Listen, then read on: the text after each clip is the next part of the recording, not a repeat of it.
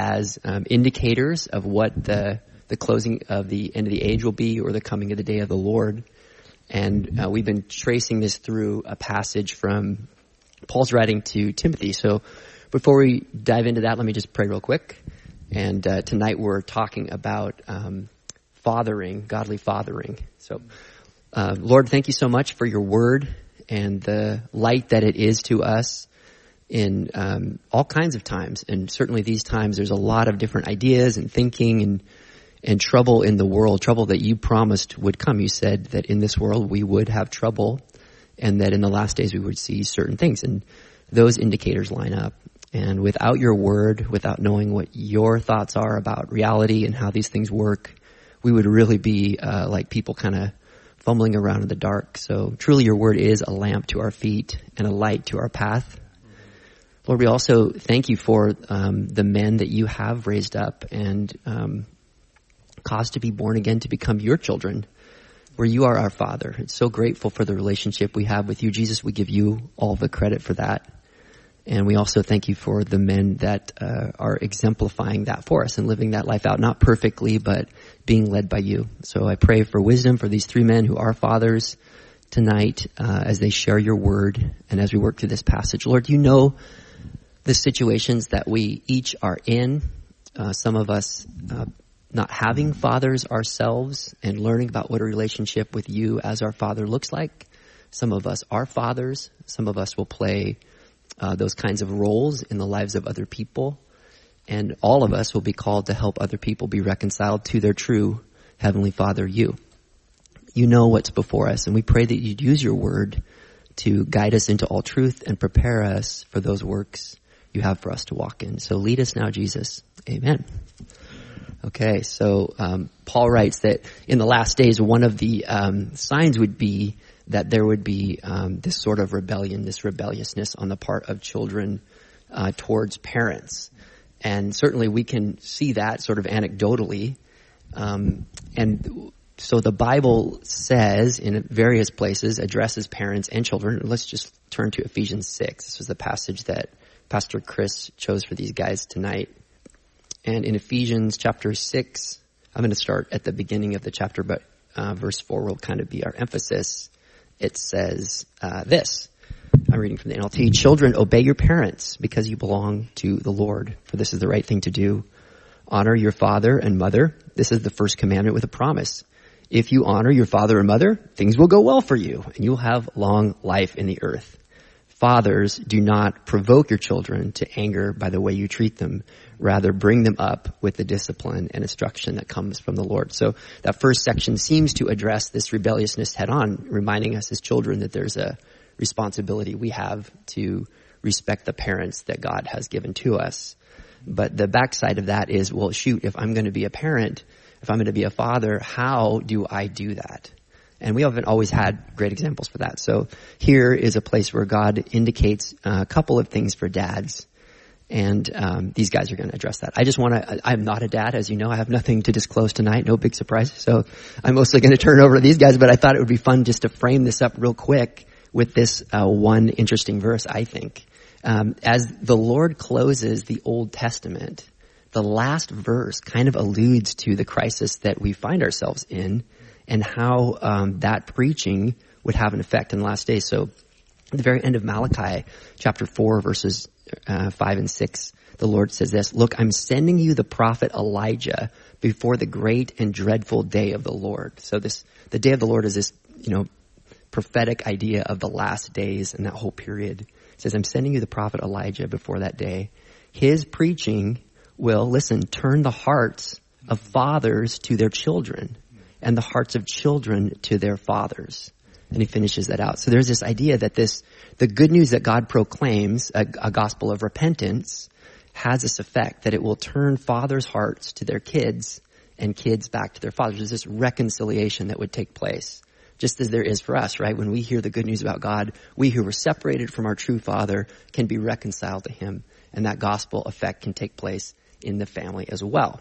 So this is something very much that would be the fruit of God's work in our life, that fathers would love their kids and kids could love their parents. So tonight we're going to talk about some specific ways to do that. So without further ado, I'm going to hand the mic over to Mr. Concharla, who's a pro dad, who's got it all figured out, has every answer, and has never screwed up. I'm just kidding. None of these guys are going to claim to be perfect, but they are guys who are seeking to follow the Lord in each of these ways. So, Will Concharla. Hey. So I've got the first part. It says, fathers, do not provoke your children to anger.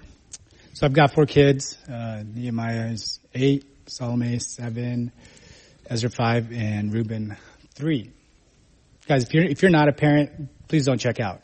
Right? It's you might be a parent someday, or maybe you're in the waiting period, and this applies to spiritual parents as well. Maybe you're discipling someone. It's still God's word, and it's a way to know Jesus more. So, first thing it says, fathers. They were the head of the household. They hold a lot of authorities in families, and so when Paul is addressing fathers, the word can be translated parent as well. And mothers, you're just as equal with the responsibility of provoking. And so I believe there is an emphasis to fathers, to the men, to be an example, to set an example of being loving, present, and God-fearing model in the household. I've been convicted of this very one thing, just to not provoke my kids, and failed many times at that, and just encourage you guys to be a present father in the home. If you already are, that's great. If you aren't, you can start today. You can just do the next right thing, and you can just pick up today and communicate with your wife or the mother of the children and figure out how to do it together. And also, your past isn't an excuse, or your upbringing isn't an excuse to continue to be a loving father in the home.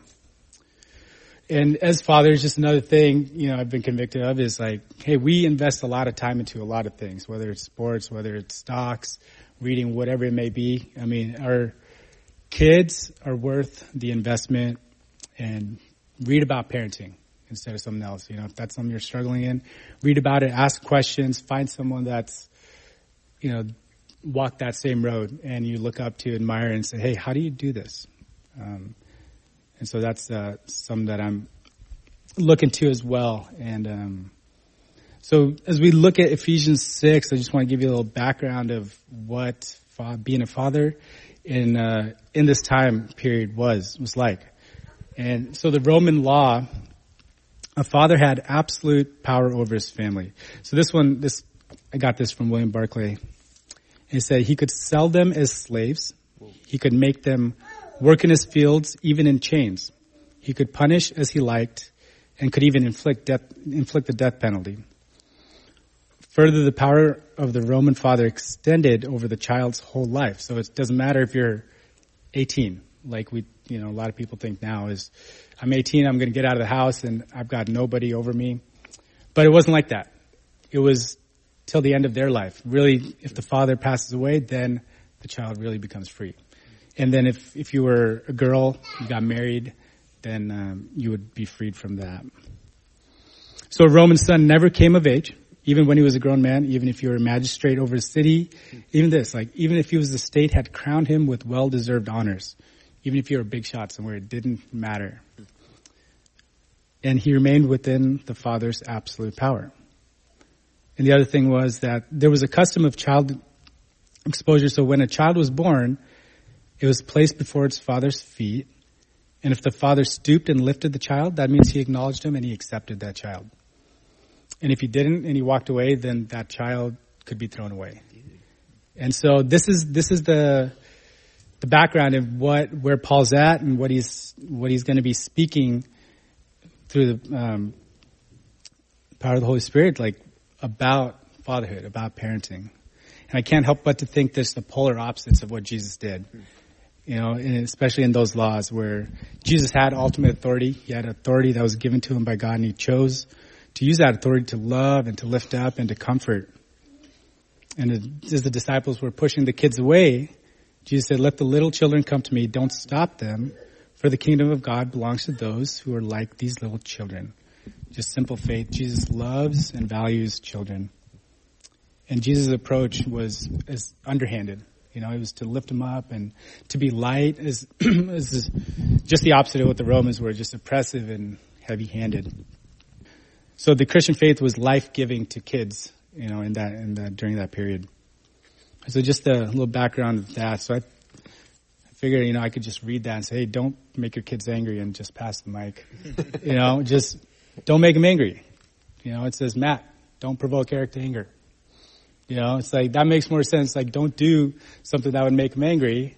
But as an example, live your life in the way that would encourage someone. In this way, like, live your life in the way that you speak and the words that you use to be able to be a blessing to your kids and to help them. Colossians 3:21 says, fathers, do not provoke your children lest they become discouraged. And that's a tough one. Like, being a dad, like, I'd look at my 4 kids, and the last thing I'd want them to do is be discouraged. Is looking someone that they look up to, and then just that same person with the same authority, like the words that I use to address them or to correct them, can really discourage them and not help them. So another translation says, don't irritate them, don't exasperate them, don't nag them. So if you don't already have some examples on how to frustrate your kids, here's a couple. Right? Jokingly, it says, being helicopter parents. Right? Always just controlling them, just not giving them a chance to breathe, just being all over them. And not letting them to be who God made them to be. If you guys have more than one kid, favoritism, Lucy's looking over, right? Favoritism, like, that can really make them resentful. It's like, man, I can never be like my other sibling. Setting unrealistic expectations. Whether it's academically, just making them study, be the best, not just to be the best you can be, but you got to be the best in the whole class.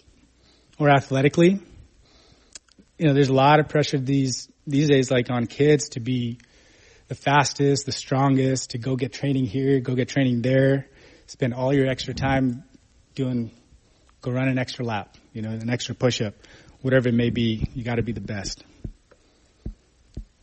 In some of those, we got to be careful not to live vicariously through our kids, right?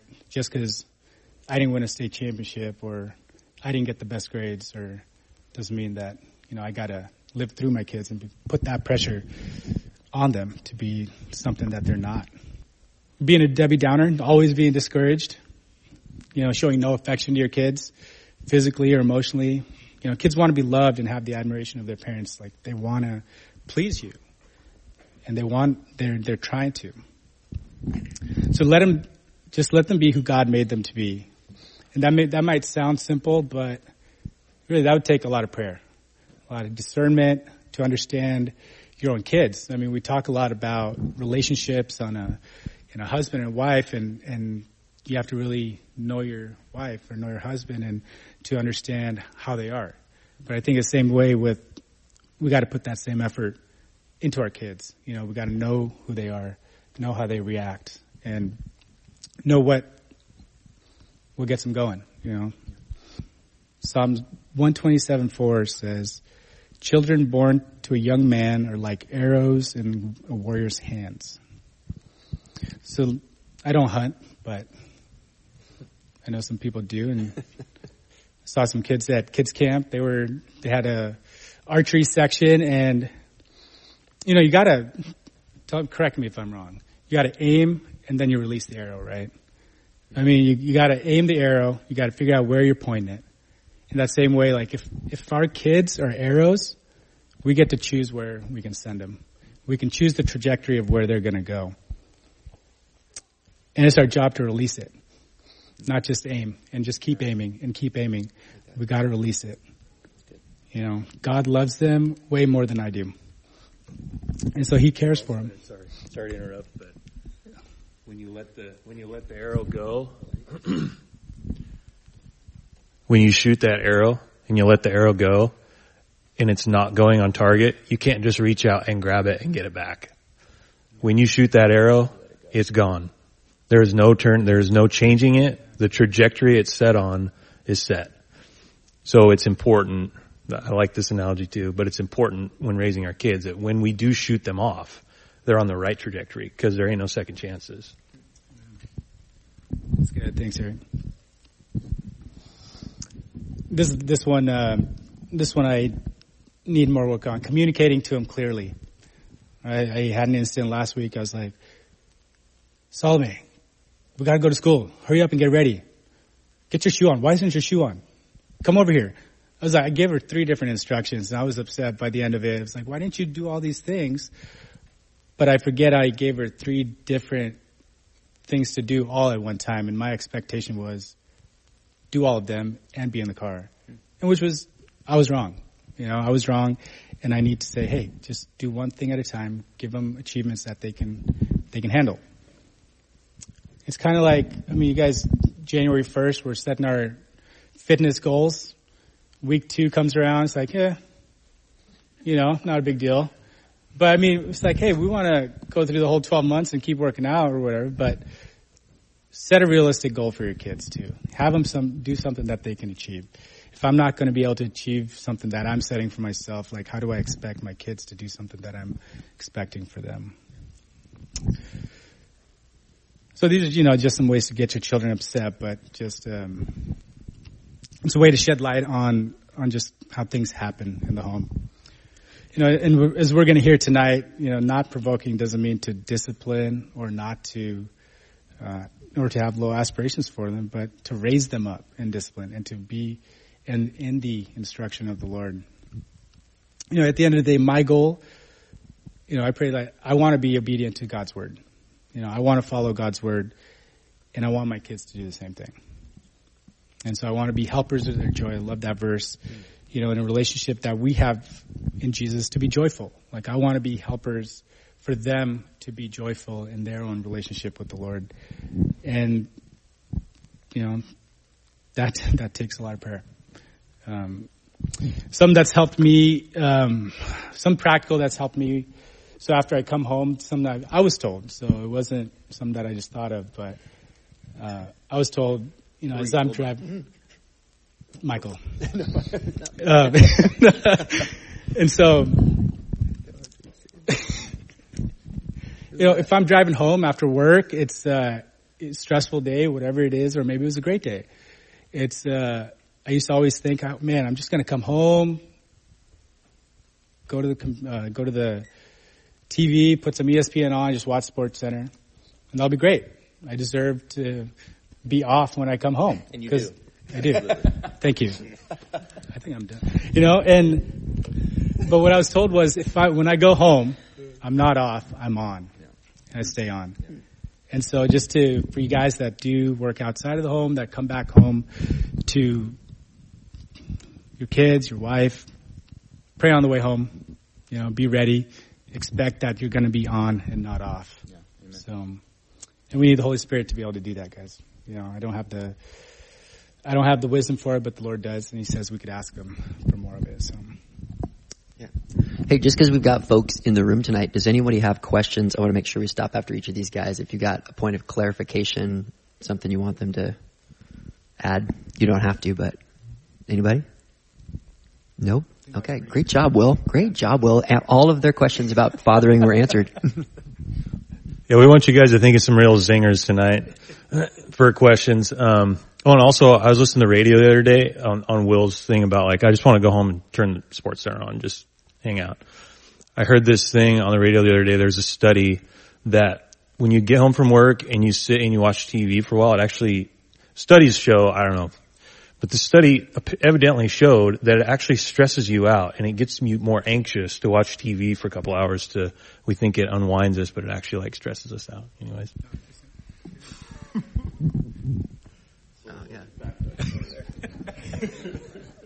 Dude, great job. I like the contrast between, hey, this is what this doesn't mean. Here's what the Roman concept was, what God is indicating, ways you can screw that up, but also that it's not that we don't have goals or any of these things, but it's just a different way of going about that. I really like that aiming and releasing thing.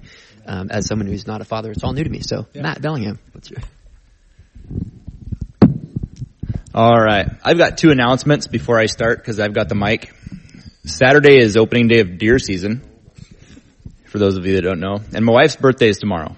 So 2 big things all at once here. So anyway, I've got the day off of work and I will be serving my wife. It's a good answer, right? So we're going to talk about discipline. I got tasked with this. So discipline is a very unique thing in the house. It's often looked at totally wrong, and we'll get into that in a little bit. But so we're gonna start with some scripture here, and just I'm gonna read like 14 scriptures to you guys. They're all real short, except for the last one, and it's just God's word on discipline. Yes, I will. So, we're just going to start with the first one here. Psalm 94:12. Blessed is the man whom you discipline, O Lord, and whom you teach out of your law, to give him rest from days of trouble. I've got that underlined in my Bible. The whole reasoning for that discipline is to give him rest from days of trouble. Proverbs 1:7. The fear of the Lord is the beginning of wisdom. Fools despise wisdom and instruction. Proverbs 6:23. For the commandment is a lamp, and the teaching a light, and the reproofs of discipline are the way of life. And if you're like me, I had to research what reproof meant because I didn't know what it meant. So reproof is a verbal criticism. It's not necessarily direct physical discipline, but it's a verbal criticism. So Proverbs 12:1. Whoever loves discipline loves knowledge, but he who hates reproof is stupid. That's the Bible, not me, so don't get mad. Proverbs 13:1. A wise son hears his father's instruction, but a scoffer does not listen to rebuke. Proverbs 15:5. A fool despises his father's instructions, but whoever heeds reproof is prudent. Proverbs 3:11 and 12. My son, do not despise the Lord's discipline or grow weary of his reproof, for the Lord reproves him who he loves, as a father the son in whom he delights. Proverbs 13:24. These are more like directed toward man, not necessarily like God disciplining man, but man disciplining son or daughter. Proverbs 13:24. The one who spares the rod hates his child, but he who loves his child is diligent in disciplining him. And I realize that can be interpreted in different ways and stuff. There's different interpretation, but the word hates and diligent are pretty strong words, Anyway, we'll move on from that. So Proverbs 23:13 and 14. Do not withhold discipline from a child. If you strike him with the rod, he will not die. If you strike him with the rod, you will save his life from Sheol. Proverbs 22:15. Foolishness is bound up in the heart of a child, but the rod of discipline will drive it far from him. Proverbs 20:30. This one, I don't know. I kind of have a problem with it, and we'll talk about it a little bit, but I don't have a problem with it. But it sounds really bad, but it's God's word. So Proverbs 20:30. Blows that wound cleans away evil. Strokes that make clean the innermost part. Pardon me, I'm going to reread that. Blows that wound clean away evil. Strokes make clean the innermost parts. And I just want to clarify that just for a second, because I don't believe for 1 second that God wants us to wound our children. That's all through the Word of God. Doesn't ever justify beating your children. And so I believe that means specifically that the discipline needs to be effective. You see the parent that pats their 3-year-old on the butt with a diaper on. That's not going to do anything for anybody, So I believe that that's the direction. That's not an effective discipline. That is not an effective discipline. So you need to change your ways. And then Hebrews 12:5 through 11. Probably should have turned there before, but I didn't. Hebrews 12:5 through 11. This is my favorite one. It just clarifies a lot for me yeah. So, and you have forgotten the exhortation that addresses you as sons. My son, do not regard lightly the discipline of the Lord, nor be weary when reproved by him. For the Lord disciplines the one he loves and chastises every son whom he receives. It is for discipline that you have to endure. God is treating you as sons. For what son is there whom father does not discipline? If you are left without discipline, in which all have participated, then you are illegitimate children and not sons. Besides this, we have had earthly fathers who disciplined us, and we respected them. Shall we not much more be subject to the Father of spirits and live? For they disciplined us for a short time, and as it seemed best to them. But God disciplines us for our good, that we may share his holiness. So God disciplines us for our good, that we may share his holiness. For a moment, all discipline seems painful rather than pleasant, but rather it yields the peaceful fruit of righteousness to those who have been trained by it. And I've got that underlined. It yields the peaceful fruit of righteousness to those who have been trained by it. So there's a bunch of stuff going around on Facebook right now. I'm not a big Facebook guy. I mainly go on there every once in a while to see how many times a day my wife posts on Facebook.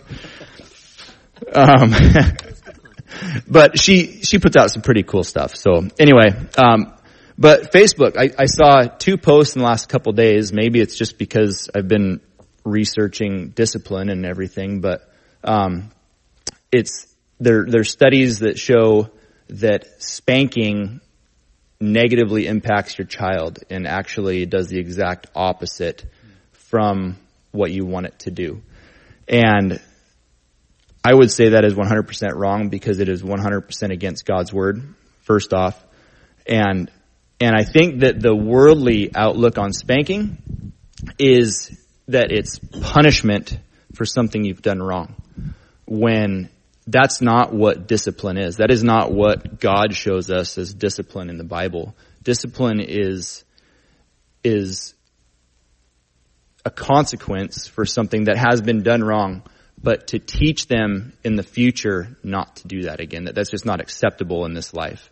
That should be the goal of discipline, not to punish for a past action, but to steer and train, in the future your children. So just got some other things written down here about, what discipline is and what it's not. Actually, first, I'm going to turn to 2 Samuel here and read some more scripture. No. So 2 Samuel, story of David is kind of for me, the best description of God's discipline in the Bible. Just a quick little recap about David. He, king of Israel, and he was up on a rooftop looking around, just admiring the city from the king's house. And he looks down and he sees a woman bathing. And he sends some guys like, "Hey, she's beautiful. I would like to be with her," basically. And so sends a couple guys out and they come back. This is Uriah's wife, the Hittite, and he's at war right now.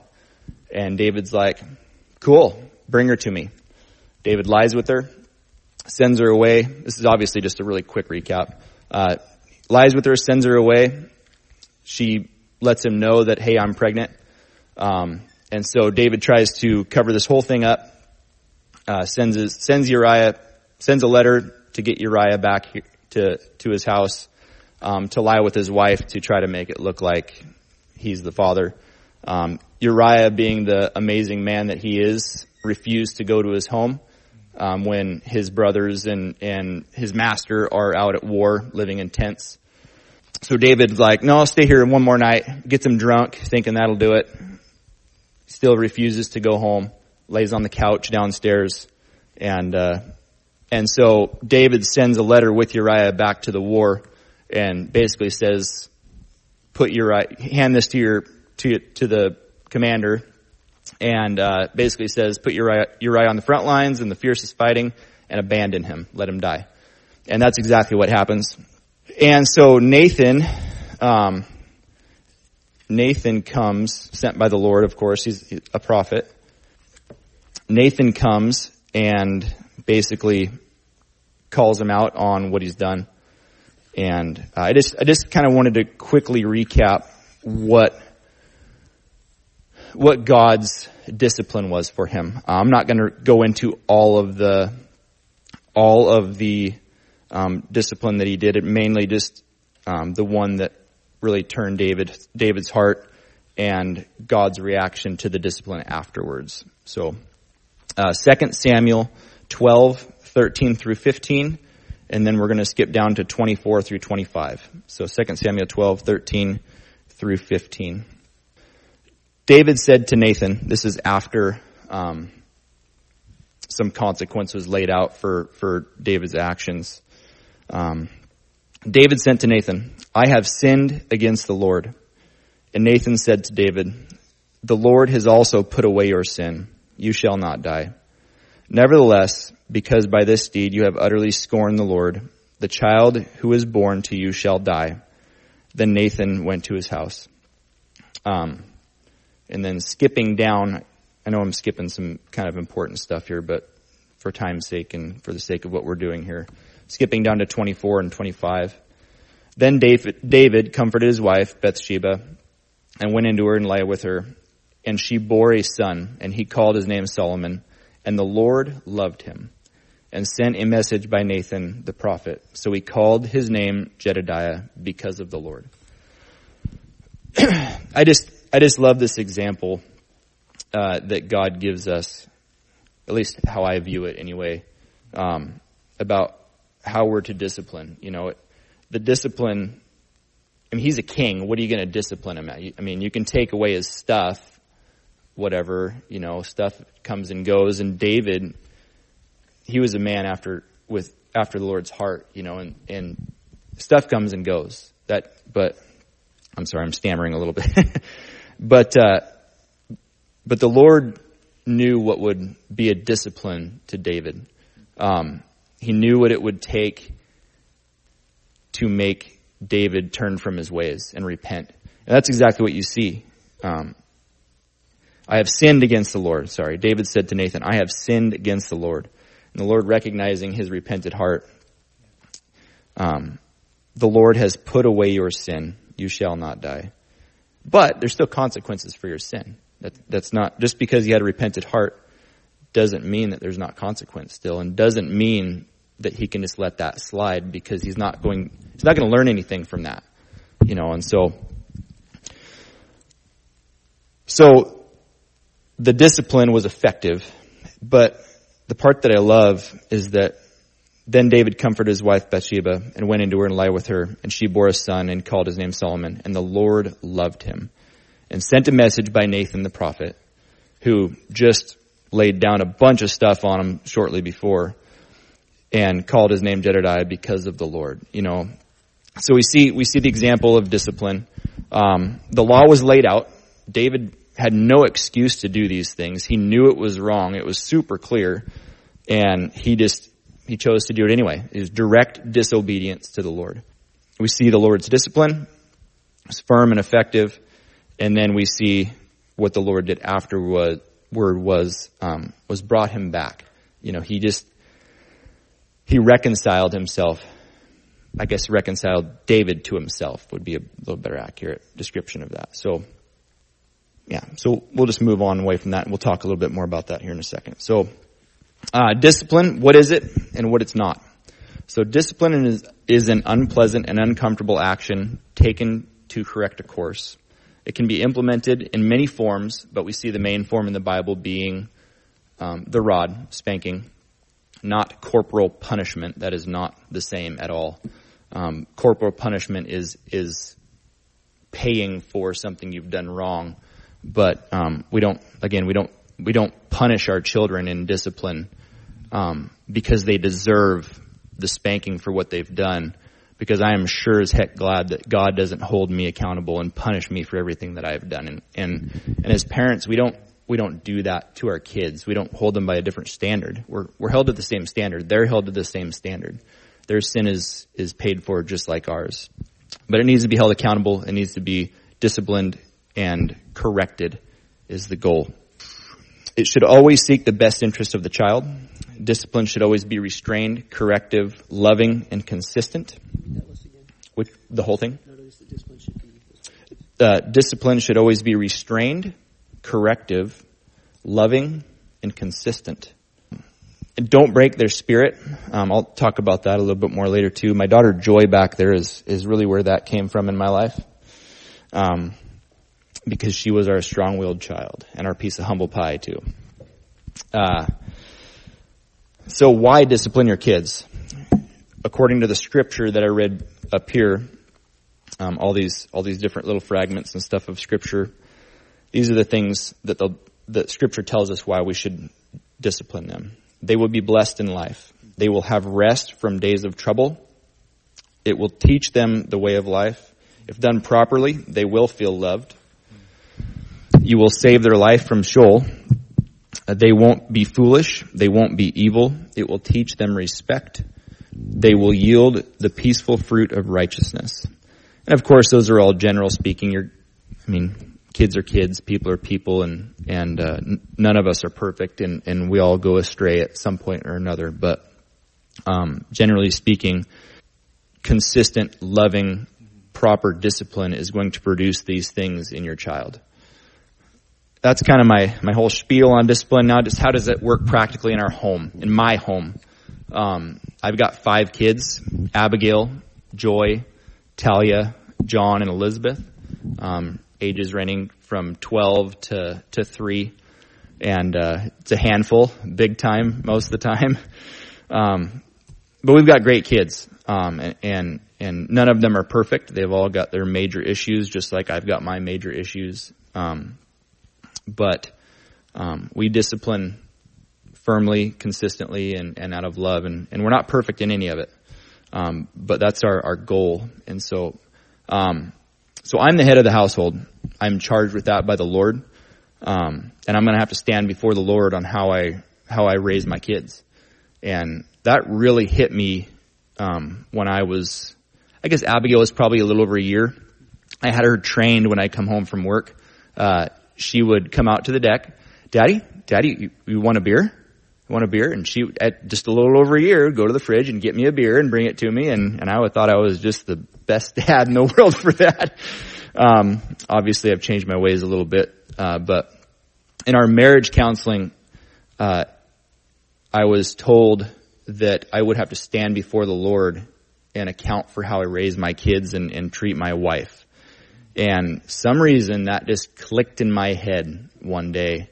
I think it was right before we had our second kid, and it just wrecked my world and changed my life. And so, thank you, Andy Roberts, for that. But, so I'm the head of the household. I make the calls. I am held responsible for everything. Of course, my wife is my helpmate. She stands beside me, not behind me in anything. And we make those decisions together. But at the end of the day, when we don't agree on something, I make the call. And my wife respects that and loves that. And she doesn't always enjoy that.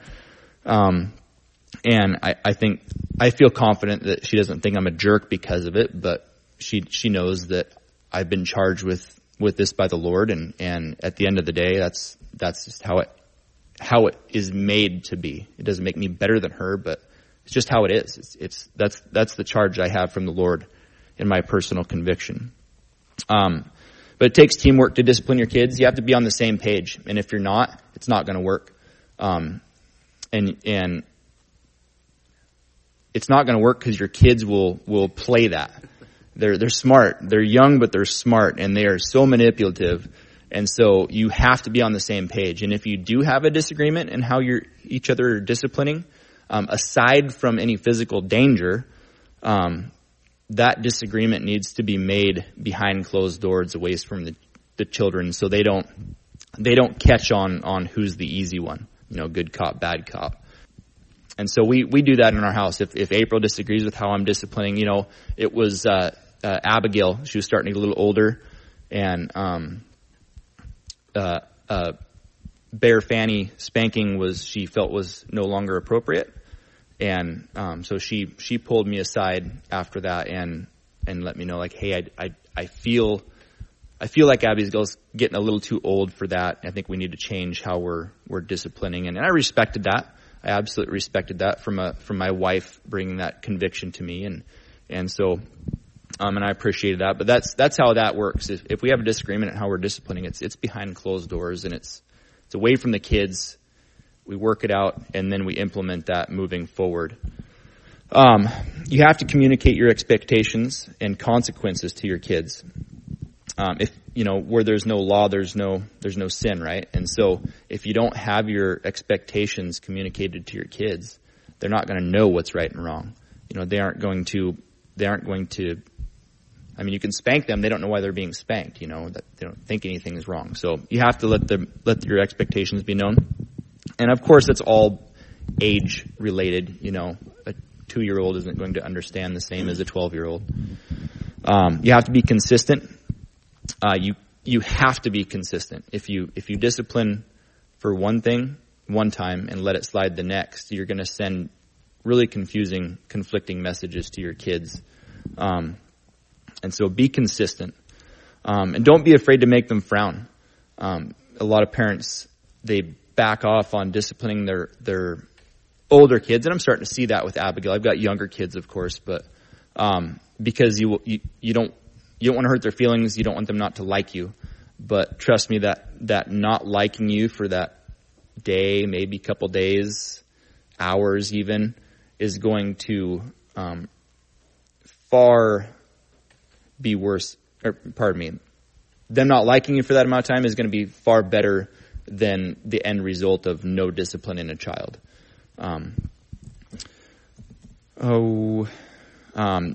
Direct disobedience is what needs to be disciplined mainly. Like firm, strong discipline. A lot of things you can just talk about with your kids, especially as they get older. But any direct disobedience needs to be dealt with immediately. Young kids are kind of like puppy dogs. If you don't spank them within like 30 seconds of their wrongdoing, they don't know what they're being disciplined for. So you can't spank a kid 2 days later for something they did when they're just like, what the heck? I don't know what's going on here. They just think you're whooping on them. So just make sure you're doing it right away. And that kind of leads into the next one is don't say, this is in our house. This is our convictions. So everybody has to walk out their own walk with fear and trembling. But don't say this. Wait for your father to come home. So what all that's going to do is make your kids afraid of daddy when he comes home. And I think that sometimes it's okay, especially like as the group of my children, my wife will tell them your father is not going to be very happy when he comes home. But the phrase wait for your father to come home, because the mom doesn't want to discipline, so wait for your father to come home can really, really deteriorate the relationship between the child and the father. In my humble opinion, that is just my conviction and my wife's too. That actually came from her last night as we were talking about this. Just what that can do for children and the father's relationship is very negative. So, there's been times where yes, I am the head of the household. I am the disciplinarian. But that doesn't mean my wife's off the hook. When I'm not home, she has to step in and discipline. You have to. Because like I said, if you don't discipline right away, the effect is going to be lost. And so with that said, my wife disciplines, not as consistently as I would like her to, but she's got a handful homeschooling all of our kids, raising 5 kids, dishes, all that kind of stuff. And so she does an amazing job, and that's no way to downplay her at all, but you have to be consistent. You have to discipline when your husband's not home, or maybe you are the husband and you're not the disciplinarian, and that needs to change because you are the man of the house, and that's the way God aligned it. And so, but I have came home to my wife crying multiple times, and I'm like, honey, what's going on? She's like, your kids have been horrible all day, and I call them all in. make them all stand in front of her. And I give April the chance to dismiss children that have not been horrible all day long. And I let them know that's my wife. That's my wife. So they're mom, but that's my wife. And they will treat my wife with respect. And they will treat my wife fairly. And they will listen and obey to my wife. And then they get disciplined not for the action that not because of the action that they've done, but they get disciplined for treating my wife that way and not respecting my wife. And moving forward, we're going to respect my wife a little more. Because that's my wife. She's my flesh. She's bone of my bone and flesh of my flesh. And that's my wife. God has made her and I one. And so, it's important. It's very, very important that you back your wife and take over when you get home from work. So, be flexible. No two kids are the same. This is where I kind of bring Joy into the picture a little bit. When we were first starting coming here, we had Abigail, and she was the picture perfect baby. She slept all night. We got tons of rest. We actually had to wake her up to feed her. You would tell her no, maybe discipline her once, and that was it. And she never did it, and it never a problem again. And I'm not going to name names, but there was a couple here with twin boys. She cleared up a little bit, about the same age. They were a handful, and we were, and we never said this to their face, but it was a conversation in the car on the way home for sure. Until today. Yeah, until today, yeah. Actually, not really to their face. Yeah. Anyway.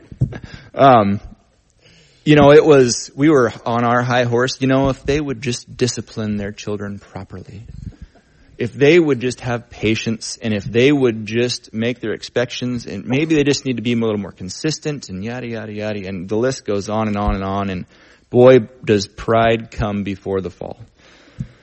Joy was our piece of humble pie. And I firmly, and I love my daughter, don't get me wrong, she knows that. This isn't a surprise to her. She's sitting in the back there. She was our, I don't even know how to describe it, terror baby.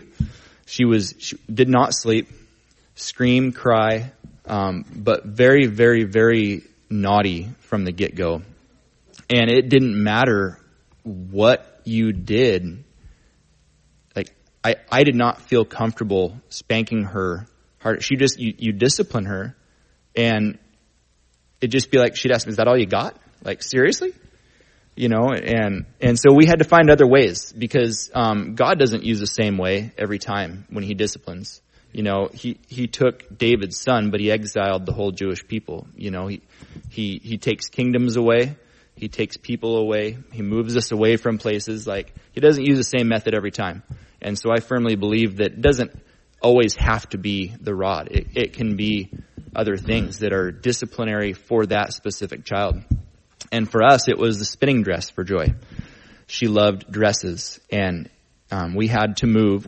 We still disciplined her biblically, but we moved away from spanking so much and moved into, you don't get to wear a spinning dress today. And that was the kicker for her. That is what was the discipline for her, for that child. And so you need to find what's the discipline for that child, because not everything's the same. So moving on from that. I love you, Joy. One more thing on that, on strong-willed children, not breaking their spirit. It is very, very difficult not to get frustrated as a parent and to break their spirit. And I just want to encourage parents that do have that strong-willed child to step back and take a breath before you discipline. Because if you are disciplining out of anger, disciplining when you are out of control, then you are in sin, and that's a problem. And plus, you're going to hurt somebody too. And so I've had to walk away a couple times. I've had to separate myself, not because I was getting out of control, but because I knew that I needed a break. And so I will either send a child to bed for a while, or I'll go take a walk just to break away a little bit and let your emotions calm down. Because when you do anything out of emotion, you're not making wise decisions. And so don't let emotions get in the way, I guess would be what that is. So Be observant. I just got a couple more. I'm almost done here. So be observant and gracious when it's your fault. Another thing with our children, when it's your fault, when we give them too much candy, when we take away their naps because we're going fishing or whatever for the day, when we let them stay up too late, we need to recognize as parents that that's our fault. That's on us. Their bad behavior is still not acceptable, but it's because we're screwing with their routine, screwing with their diet, and they aren't handling the situation properly very well, I guess would be a better statement. So just be more gracious when you know that you are doing things that aren't their normal routine or their normal diet.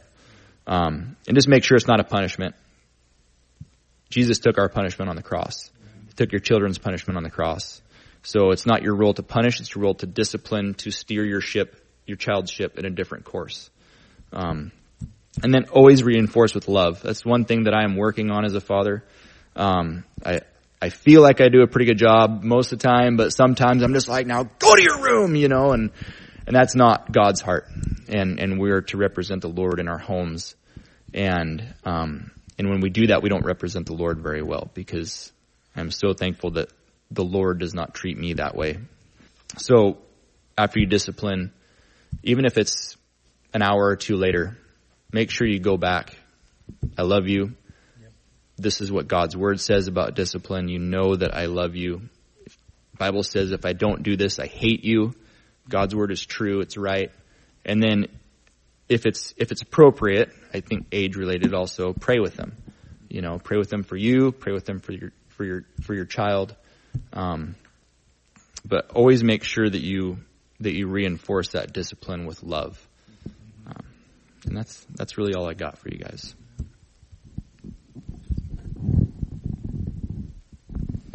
Does anybody have any questions? Save them for the end. That's okay too. All right. I really like how you brought that point up, Matt, about how God knew how to discipline David. It made me think of this verse. It says, train up your child in the way that he should go. And when he's older, he won't depart from it. Or when he's grown, he won't depart from it. And it's the idea of like knowing, and Will kind of touched on the same thing, like know your kids, right? Think about how we interact with adults, with other people. We interact with each person we know a little bit differently because we're all different, right? It's the same thing with kids.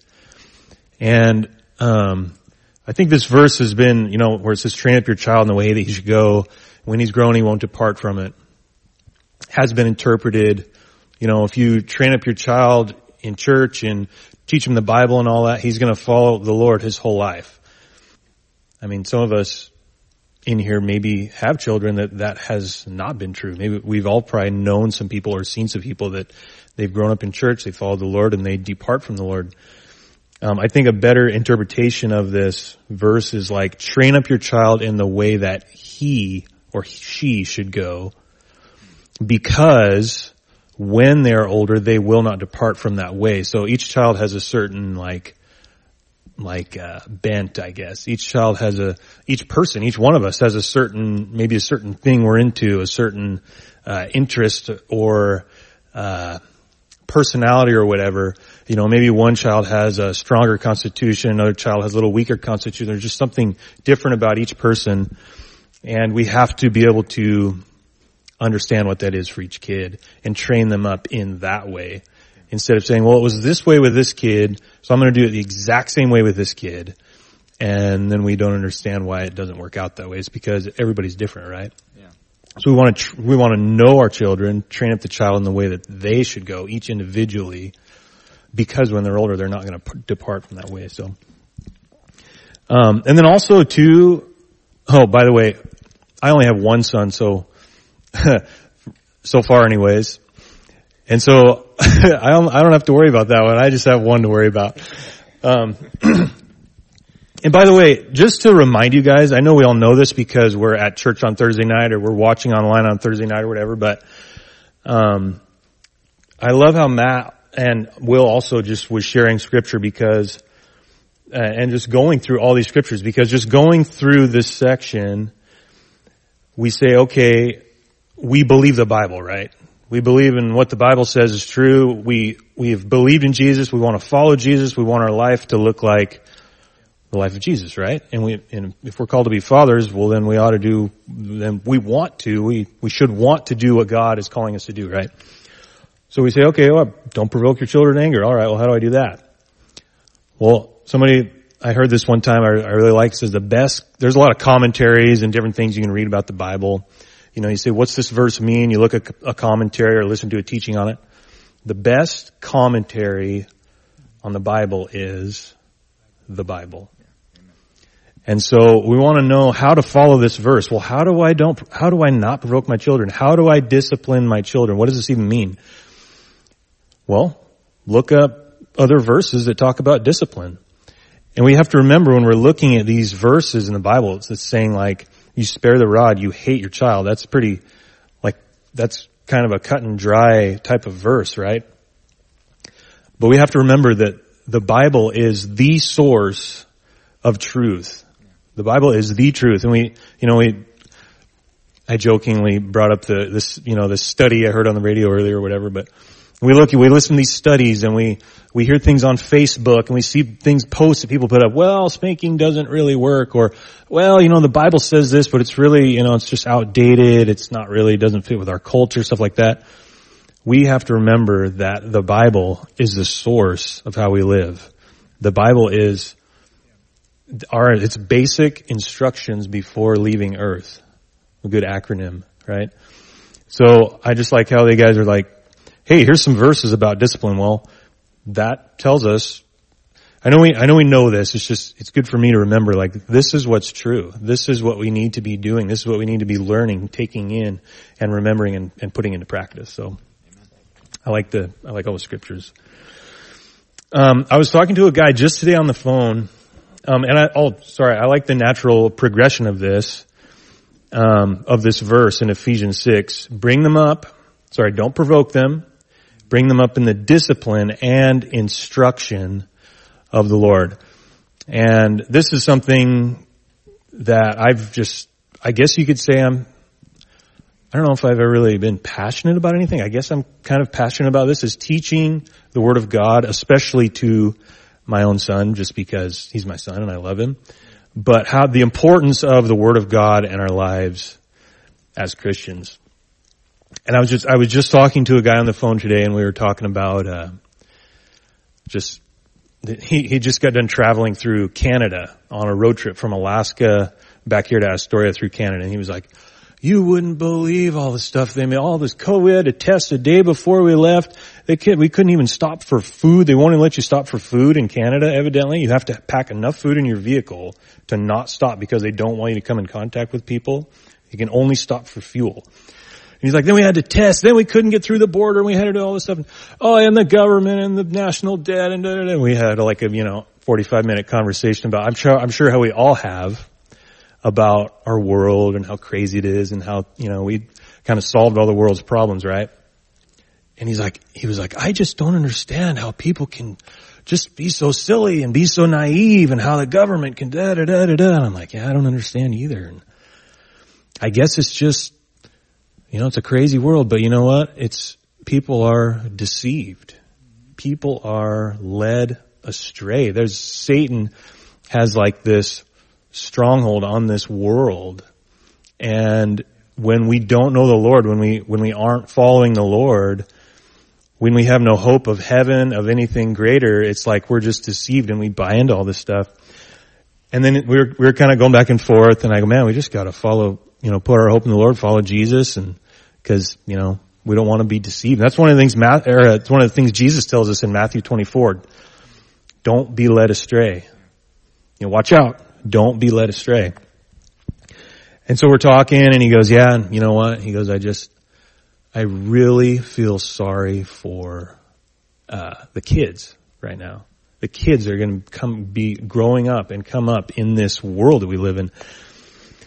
They're not going to have the same opportunities as us. They're not going to have this. They're not going to have that. Or, all this weird sexual stuff going on, and just all these bad things happening. Man, I just really feel sorry for all the kids. Like your son, what's the world going to be like? What's the world coming to? I'm like, yeah, that is crazy. And when we think about that, we're all just thinking about all these things, despairing, right? I'm just like, oh my gosh, it's hopeless, right? Like, what kind of world are they going to grow up in? But we have to keep our eyes. We cannot be deceived. We have to keep following Jesus. And as fathers, we are to be the priests, providers, and the protectors of our home. And that first concern is the spiritual well-being of our family, right? And Matt touched on this. Like, we're going to be held accountable by God for the spiritual leadership in our family.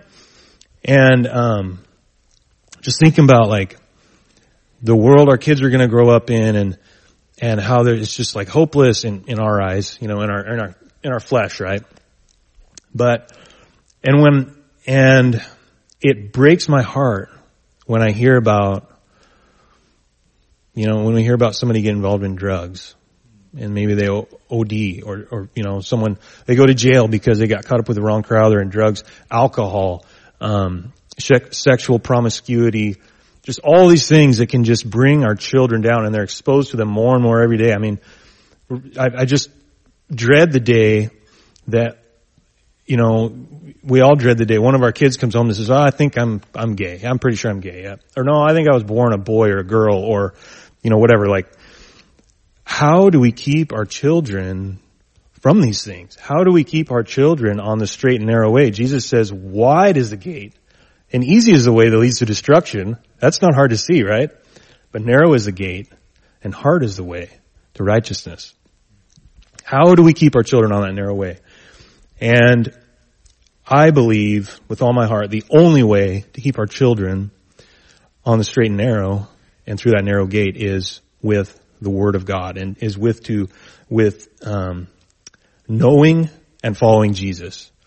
That's, if we've been saved for any amount of time, we know that knowing and following Jesus is the best thing that ever happened to us in this life and the next. Amen?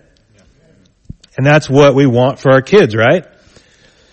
So that's the question, is how do we train them up to do that? I believe it's through the Word of God, and that's what we see here in this verse. He says the discipline and instruction of the Lord. Now, knowing God can be a little mysterious. It can be, it's unseen in some regards, right? I can remember when Allie and I were first dating, I wasn't a believer, and she kept telling me, like, we gotta fear God, Eric, we just need to fear God. And I was like, yeah, okay, like, sure, whatever, I'll fear God if that's what you say, whatever. And I just had no clue. I'm like, I don't understand what you're talking about. I don't see God standing in front of me. This is mysterious. How do you know God? Like, what the heck's going on? And she was just felt very strongly about it, right? And, but it says in John 1 that in the beginning was the Word. And the Word was God, and the Word was with God. Right? So the Word of God, and somehow, is God, and is Jesus. Jesus is the embodiment of God the Father. So I think of the Word of God as something tangible, something that we can know, something that we can hold in our hand, read, take in, that can change us, is how we know primarily the Lord. Is how we know our God. Think of it as I'm kind of mechanical, so I think of it this way, as like a throttle lever. You hop in a piece of equipment, and you first thing you gotta do is fire it up, you pull back on the throttle, and the engine revs up, you can go to work, right?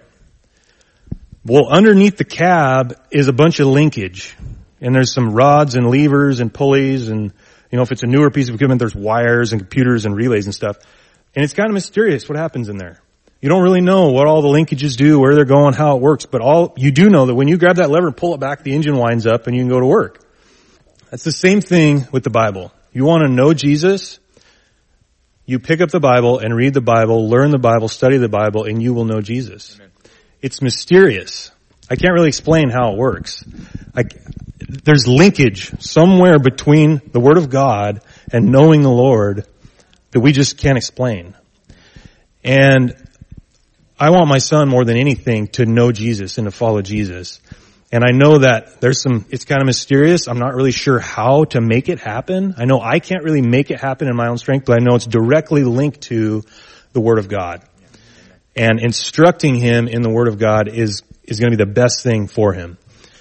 So that's kind of my spiel about why this is important. Because our children are facing just craziness in this world, and they need to know the Lord. They need to know the Word of God to make it. We need it. Amen? I mean, we all need it, but our children need it. So this is important. This is a big deal. Now, I kind of felt like when instructing our children, when instructing my son, I can break it down into two categories, and that is formal instruction and then informal instruction. So I would say formal instruction is like what I would call teaching.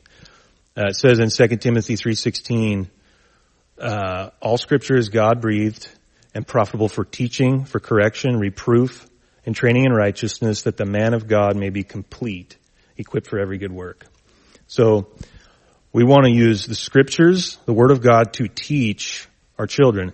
What this looks like for us is sometimes I want to get better at this. I have done this before. It's kind of spotty, but at the end of the day is the time that I get to spend with my family and time with my son. I'm usually out of the house pretty early. But when we all sit down for dinner, and we're all together at dinner, and sometimes before we will clean our plates off, I'll just say, hey, before we get up, let's just read a chapter out of anything in the Bible. And we'll just read it and be like, huh. And sometimes we'll have a little discussion about what does that mean? Oh, that's kind of cool. Or sometimes just like, yeah, I'm not really sure what that means. But the Word of God is living and active. It's powerful, right? And so when we read it aloud, it's working in our lives. What actually I have done since Everett was a baby is I put him to bed every night.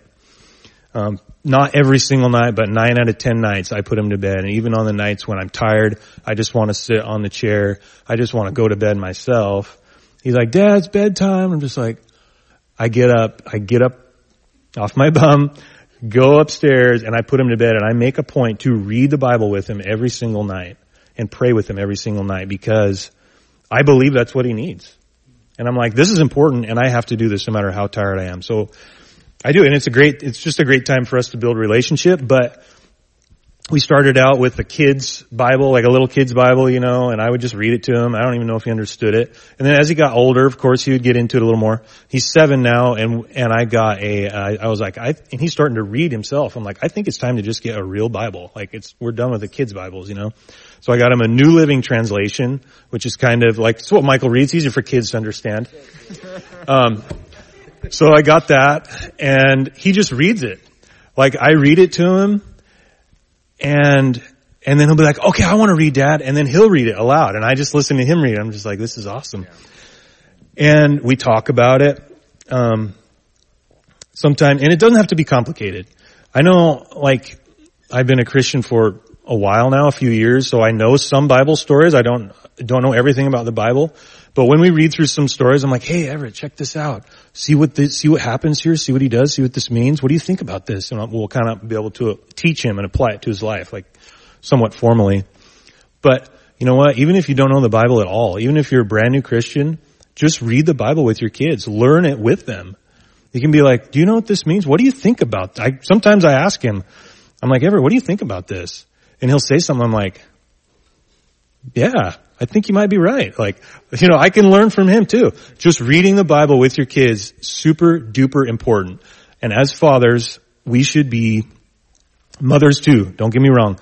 But we need to be reading the Bible with our kids formally, consistently. Start with, if you're not doing it at all right now, maybe just start with once a week. Just say, hey, every whatever night I'm going to do it. Try to do it every day. Another way is that I think is really a great way to teach kids the Word of God is informally, what I would call informally. There's a verse in Deuteronomy chapter 6. It says, Hear, O Israel, the Lord our God, the Lord is one. You shall love the Lord your God with all your heart and all your soul and all your might. And these words that I command you today shall be on your heart.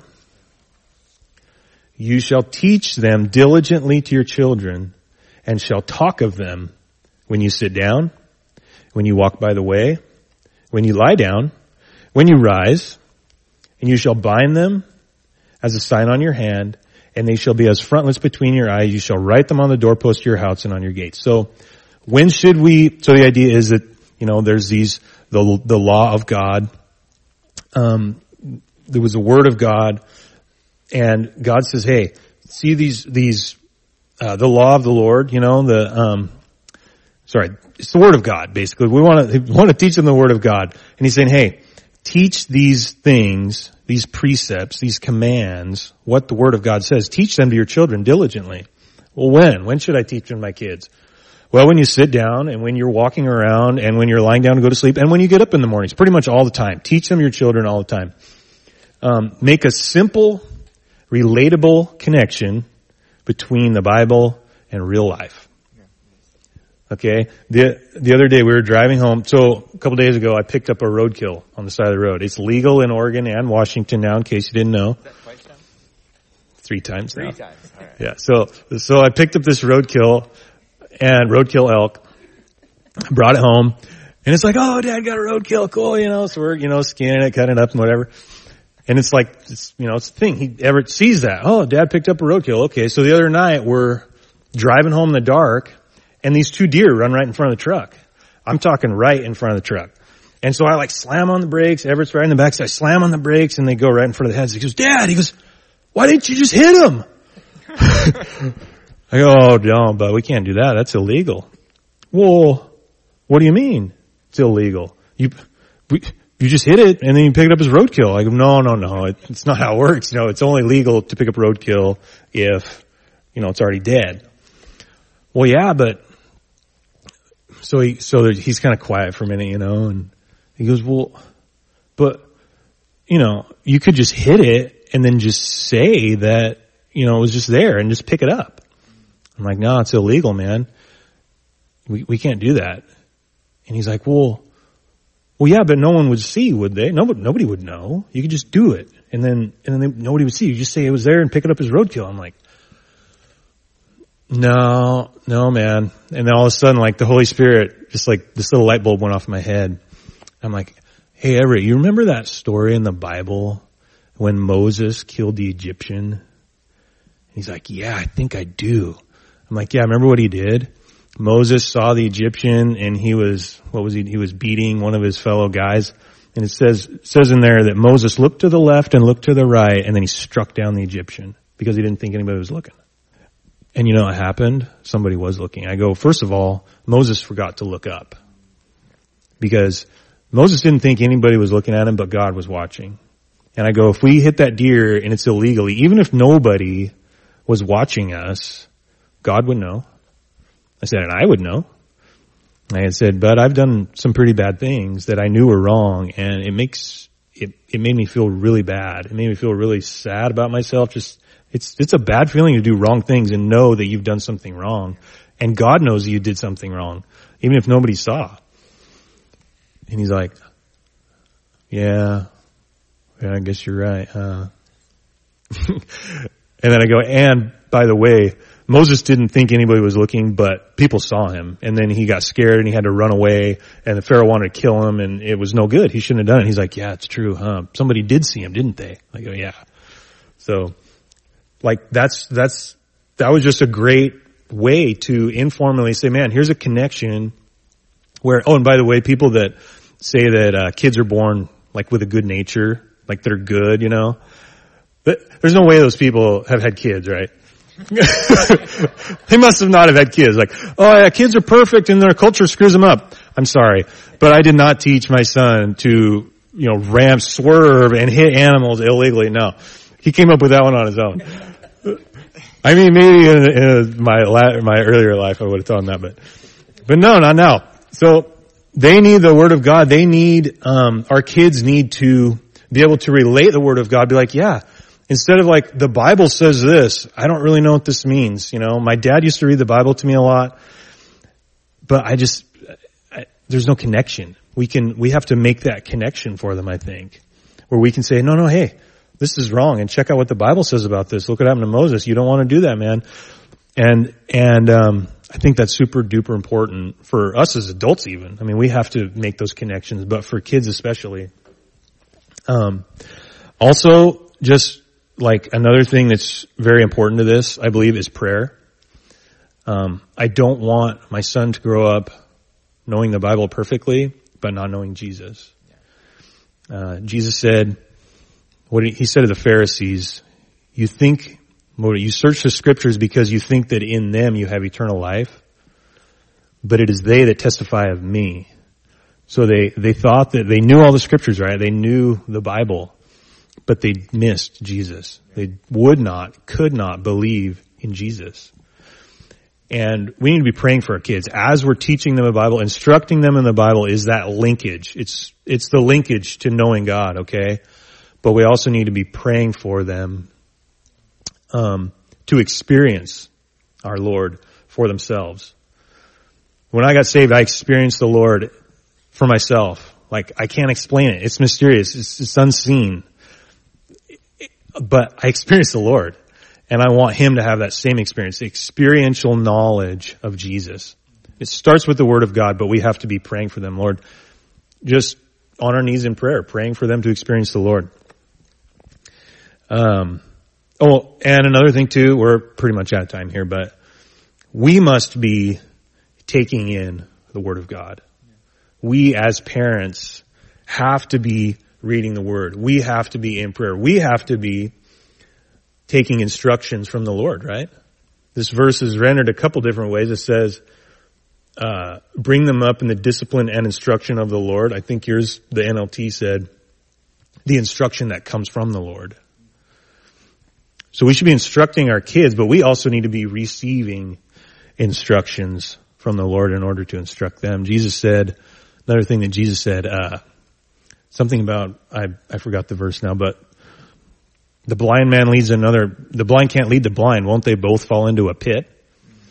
You know, how can we expect to instruct our children in the Lord if we're not growing and learning and taking in from the Word of God and learning from the Lord?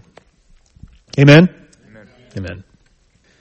I just want to, end by challenging all of us as parents, but challenging especially the fathers, to be instructing your children in the Word of God.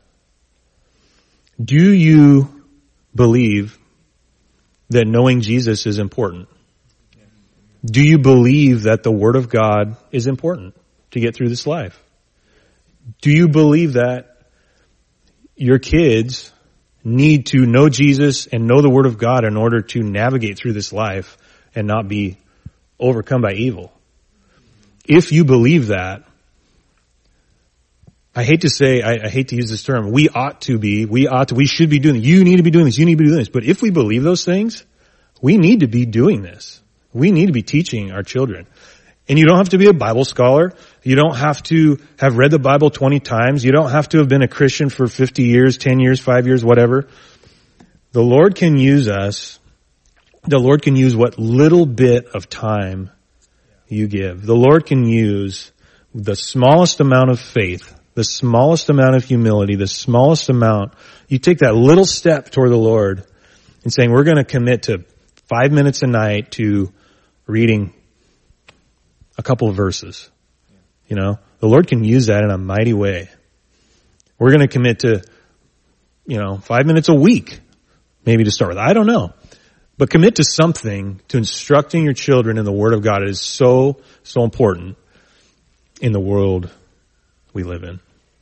And I like that. I just wrote this down from Matt's notes. It's Psalm 94, rest from days of trouble. That's what the Lord brings us. Amen. Anybody got any questions about instructing your kids? Practical ways to do that? Things you want to ask? No? Okay. Well, great job, gentlemen. I wanted to, what's that? According to Dylan, you nailed it. Nice job. So you got the Dylan seal of approval. Hey, I just was going to read a couple stats that we're going to agree with this because it's in the Word, which is the most important thing. But here's just some stats, currently about the importance of fathers, period. So, kids growing up, without dads are 4 times more likely to end up in poverty. They're 10 times more likely to abuse substances.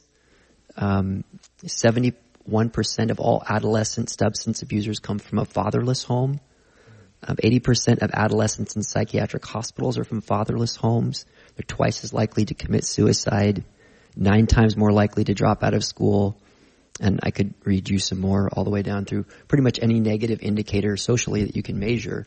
There's a correlation between fatherlessness. So, guys, we really have an important role to play. And, there's really research that goes beyond that, even to just say father figures that can help in that way. So guys, if you're not a father or your kids are grown, you still have a role to play with the children and in our community and certainly in our church. So important, I think. So thank you guys. I would say, if I may, just before we end here, all 3 of you guys and quite a few of the men I know in our church are really loving dads. And I think one thing you brought up I thought was cool about the Roman mode, which I think still reflects in some models of fatherhood today, is just like, listen, it's my way or the highway. My word is law. And it's interesting that both in the Ephesians 6 passage and Colossians, he talks about the way the children kind of feel. Like, don't provoke your kids to anger. Don't exasperate your kids. And I think there's an older mindset. Sometimes it's like, it doesn't matter if my kids are angry. It doesn't matter if they're exasperated. I'm the dad. That's how it is. So I appreciate, as a non-dad, getting to watch men like you who care about your kids, and that shows up in the way that you do it. Because as you pointed out, God disciplines those that he loves. It's out of love that you're doing that. So anyways, from a guy who's got no kids, maybe that opinion means nothing, but I sure appreciate your example. Anybody else got any questions? Final comments? All right, we'll pray and we'll be done. Jesus, here is a task that is beyond us for sure.